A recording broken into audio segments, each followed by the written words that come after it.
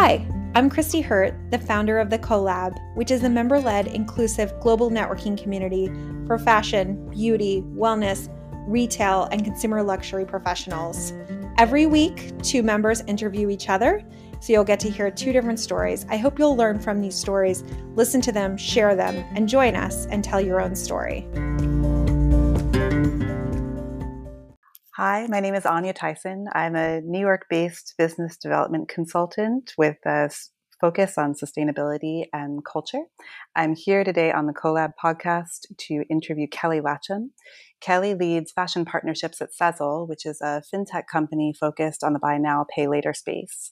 She's based in New York like me, and today I'm so happy to interview her for Collab. Hi, Kelli. Hi, super excited for the conversation. Yeah, same. So Christy asked us both on here to talk a little bit about pivoting, and I know we're going to get a little bit further into that, but I wanted to start off just by asking you, a little bit about your background and where you come from and sort of how you got started. Absolutely. So just to kind of give you a little bit of background about me, originally from a very small town in Ohio called Perrysburg, which is based right outside of Toledo. Grew up there, went to school there the entire time, Perrysburg High School. Then after that, didn't go too far. I went to Denison University, which is 2 hours south. It's right outside of Columbus, small liberal arts school, probably about 2,000 students. And had the best time of my life and met some of my best friends that were there, who I'm still very close to this day.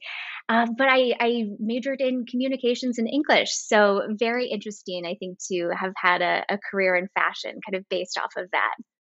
Totally. That's so cool. And so how did you get started in fashion?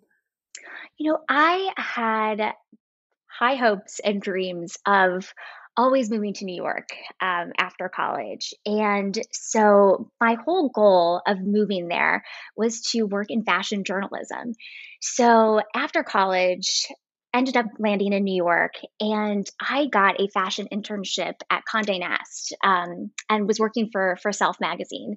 Had such an amazing experience, really great way to learn the business and to meet so many different people within that whole organization. But as you can imagine, fashion internships don't pay rent, especially in New York City. We all know that So so well. exactly. So I think my time there, although fun, was short lived.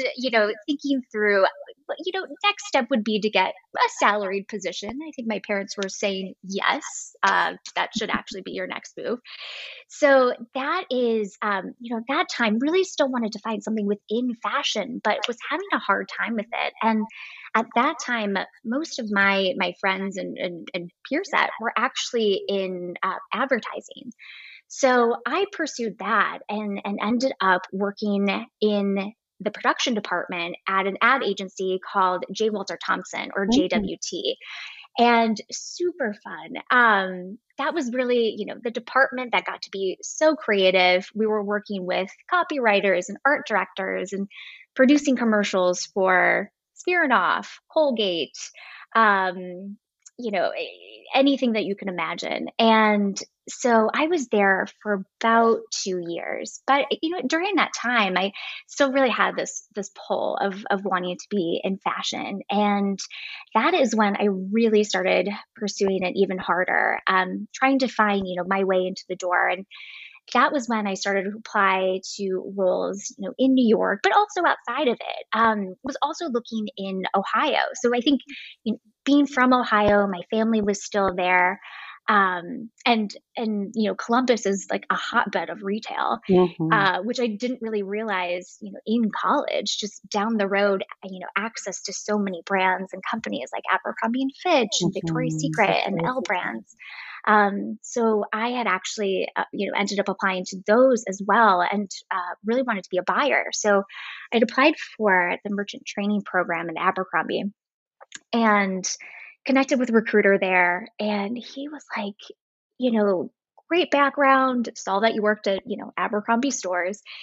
have you ever considered a role in our brand census department? And I was like, what are you talking about? Like, what does that even mean? And he was like, well, that's what we call visual merchandising at Abercrombie. I mean, that had never even entered my thought before.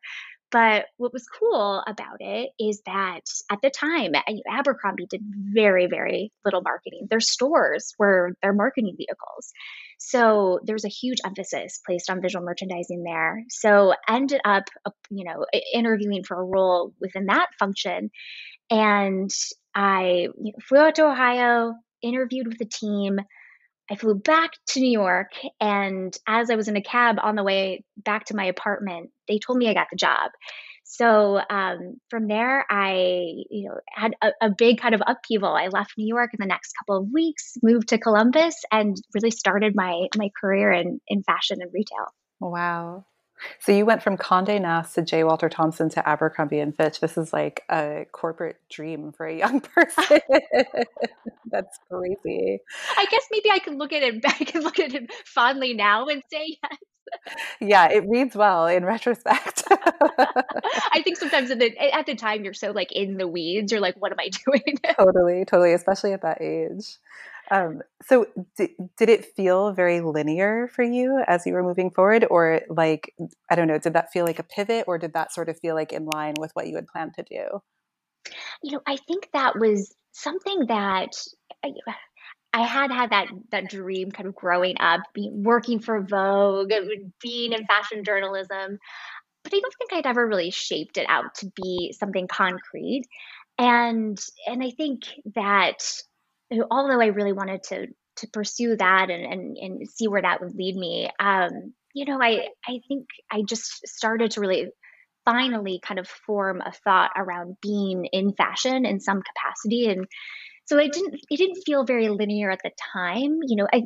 There are definitely transferable skills. And I think a lot of that was, being, starting off in your career, I think being able to work cross-functionally is huge. So I know that the different roles that I did have across Condé Nast, JWT, as well as Abercrombie hinged, exponentially on working across the departments and, reaching certain deliverables. So I think that was something that really served me well and was a common thread throughout those three different roles. That's amazing. I feel like that's really rare for corporate experience. It's a little bit more siloed usually. So it's great that you had that sort of expanse.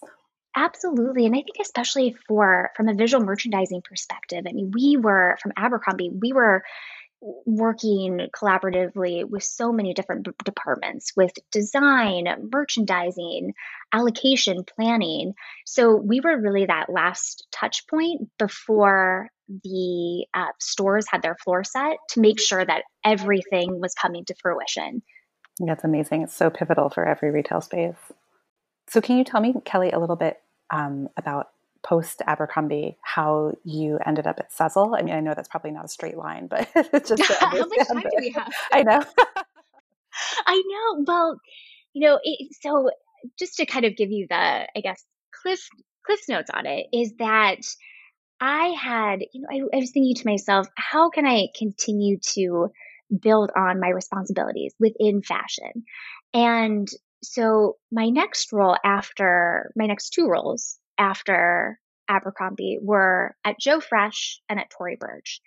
And those were both within the visual merchandising functions, specifically focused on wholesale. So after that was really thinking, okay, how do I start expanding on this? I love visual merchandising, but how can it be maybe just one component of what I do?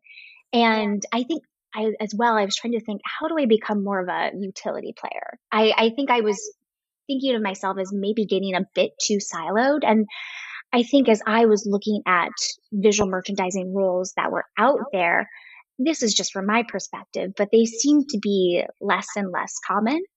So they were kind of getting, I would say, kind of bucketed into maybe retail marketing and some of those potential larger departments. So that's when I went to Tom's and became their retail marketing program manager there. So visual merchandising was still very much a component of my role, but really started to expand on that with the marketing aspect.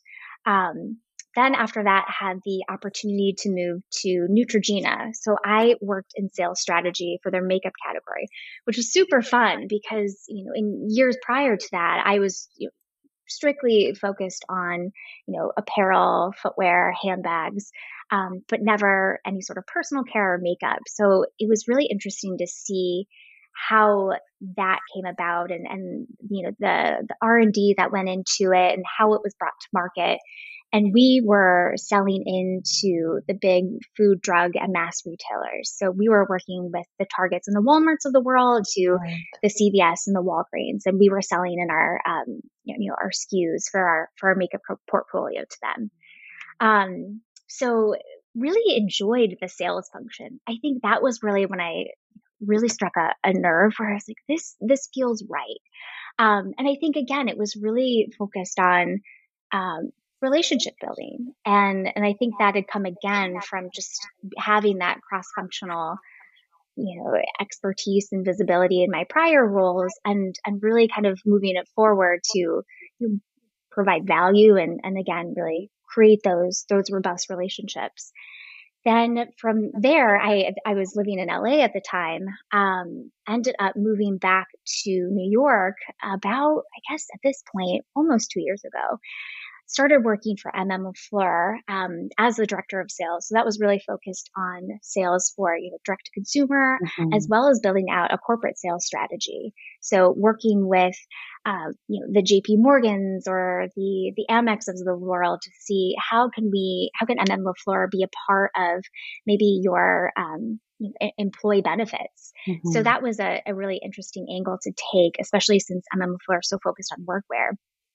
And then, as probably not unique, when, the pandemic started, was really thinking, wow, this is impacting so many people, so many industries in so many ways. And I think a lot of us saw the ramifications in fashion. And my role was so intimately tethered to brick and mortar, which went away as a business channel overnight. And I think the team quickly pivoted to see, how can we offset some of those declines by connecting with the customer and selling to them in new and different ways. But just really started to think, what is something that I could do where I could really leverage my past experience over, at that point, 12 plus years and bring it to a new industry that, is, where I can kind of see, explosive growth in. And that's where I connected with a colleague from Abercrombie who landed at Sezzle, and she was leading enterprise sales within fashion and had reached out to her, and we chatted, and she was a fantastic referral for me, getting my foot in the door. And I interviewed with the company, and here I am. So it's been still somewhat new. I think I'm on month 8, but it's been fantastic to be in the fintech space, but still very much have one foot still in the fashion industry. Totally. That's so nice because that's such a natural progression from all of the things that you've done before. It's still like very sales oriented and community building and, corporate facing, but also at the same time, you get to work in sort of this slightly new outlook or like more on the payment side instead of the actual retail side, which is so cool. It's such a natural way for you to slide into things. That's really awesome. Well, I think too, from that, I'd always thought, oh my gosh, changing industries, it just sounds like such a Herculean effort and exhausting. And I was just thinking, how is this done? How do I see people doing it, but how do they really do it? And I think it was just fantastic to connect with someone who had done that. And, we really did walk through my resume because I think sometimes too, you kind of already count yourself out sometimes where you're like, I'm not qualified for this job. Women or especially. Exactly. Where it's just kind of like, how do I do this? And it was really working with her to connect the dots and it's building out the story because everyone has got transferable skills. And it's something where you just need to think through a different way of packaging it that can apply or be applied to the role that you're you're interviewing for. And I think too, you've really got to tell the story and again, just to kind of connect the dots for the person that is interviewing you. Totally. Which you were able to do with your career-long interest in narrative. Thank you so much. Yeah, of course. God, you've had such a like star-studded corporate tenure with all of these really amazing companies. And I'm wondering if there's anything you're like the most proud of in your career, or the thing that was sort of, I don't know, that you accomplished that you were the most excited about. I've gotten, as you said, I think I've gotten, the chance to work at some fantastic companies, worked for amazing teams, had great leaders. But, I think that something that, I probably would be the most proud of is, again, my career is not linear. And I think I've been in a couple of different functions across visual merchandising, marketing, and sales. But I think more of something that's high level that I am proud of is the fact that I've been able to tell a concise story about why this makes sense. I think in the beginning I probably had to out of necessity, just to be able to make my experience a little bit more cohesive and something that someone could really understand. This is why I did this. But I think it has been to be able to be flexible and adaptable and to be able to craft your narrative. So I know it's not anything necessarily specific, but I think that's something that I've kind of looked back upon and have hoped that I've navigated that somewhat well. I mean, what you're talking about just sounds a lot like integrity, and I think that that's a really nice thing to be proud of. Not like this one deliverable in 2012. I'm still hanging my hat on that one. Well, and I think too, with the storytelling, I mean that takes work and it takes practice. And I think when I first really started to do it and be able to have the confidence to tell my story in the beginning, I think when I was trying to maybe look into different industries or change functions where someone would automatically just discount me to be like, well, you've never done that, and there would be times in the very beginning I was like, you're right. So it takes time to be like, no, actually I have done this, but in this different way that can be applied to what we're talking about now. So it definitely takes some time to perfect. I'm still doing it. Yeah, always. I mean, it's a lifelong practice. Absolutely. Is there like one big lesson that you think of from your career, or one that even though you're still learning? And if so, what is it? Yes. I think that what I would go back and do differently is play the long game. I think that as someone right out of college, I was just putting one foot in front of the other and thinking, okay, this is my next move, and was just focused on that. I wasn't really pulling back and thinking, okay, this is my next move, but what's the impact of this role 2, 5, 10 years down the road? And I know that's really difficult to think through as, someone who's just graduating college. I mean, it's still difficult for me to think through, but I do think it's imperative to really kind of go through the rigor of understanding all the ramifications that one role can have. Where does it get you? Or where does it not get you? And I wasn't really kind of going through that exercise. So I think in hindsight, would go back to think through, okay, so this is my next move, but what's the move after that and the move after that? And again, it's hard to think because, I think a lot of us are really focused in the moment or in this next role. It's hard to think through like, where does this land me 5 years down the road? But I think it would be more of like taking a bird's eye view of what the career looked like long term. So that said, what bird's eye view outlook is there for you now? Oh my gosh. Well, I should take my own advice and really start thinking through what the next couple of years look like. I think that I've been at Sezzle now for, I think I mentioned, probably about 8 months, so still relatively new. I think for me, it's really, continuing to dig my heels in. And I think with Sezzle, it's it's still in a very nascent category for the whole kind of payment installment platform space and buy now, pay later. So I think it's got so much room for growth. And I was really brought on to help build the fashion vertical. So I think with that, it's really, digging into the strategy that we've come up with to help build our awareness, especially within the fashion space, and help bring new brands onto our platform. So I think it's a lot of work to be done, but it's exciting stuff. And just really, looking forward to this new perspective that I have in the fashion industry. So, yeah, I think a lot of growth to come. Oh, that's so exciting. I guess the last thing that I wanted to ask you, if there is anything, and this is specific, if there is anything that you could do over, what would it be? That's a good question. I don't know. Do over well. I think something that I would do over is, and I know that this is the reason, why we are part of the collab, is to have this sense of community and build this network.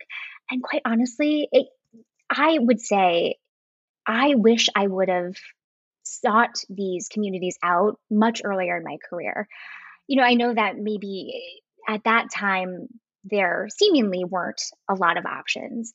But I think that I would have really leaned into starting to build the network, because in the beginning, and for quite some time after that, I was really, I was, applying through the online job portal and, trying to reach out to recruiters. And it was something where, I just kind of was like, well, this is how it's done, or maybe this is how I've gotten roles in the past. But I think I would have just started to build my network earlier, and to look at different ways to reach out to people and connect with them. I think that probably would have, helped serve me well, kind of starting it a bit sooner. Right. Well, even as you said, you're like, I don't want to say guardian angel, but, you had a specific mentorship that helped you move into this pivot and into Sezzle. And that community and that mentorship is always so important, I think, especially for women and especially in our industry. Absolutely. And just thinking through that, particular former colleague was from a decade ago. So Yeah. just knowing, you never know when your network is going to be, helpful in any way. So it does, I know Christy's like, yes, it does help to, to continue to check in with your network. And of course, you're providing value throughout that time, and just staying in touch with people, because again, you never know. 10 years from now, when you want to move from fashion to fintech, it might come in handy. Totally. Yeah, that's so true. Thank you all so much for coming and listening. My name is Anya Tyson. That was Kelli Latchem from Sezzle, discussing Pivot for the Collab podcast. Thank you so much. So wonderful to be here. Thanks for listening to the Collab Career Stories. Follow us on social media at Join the Collab, and join us so you can tell your story.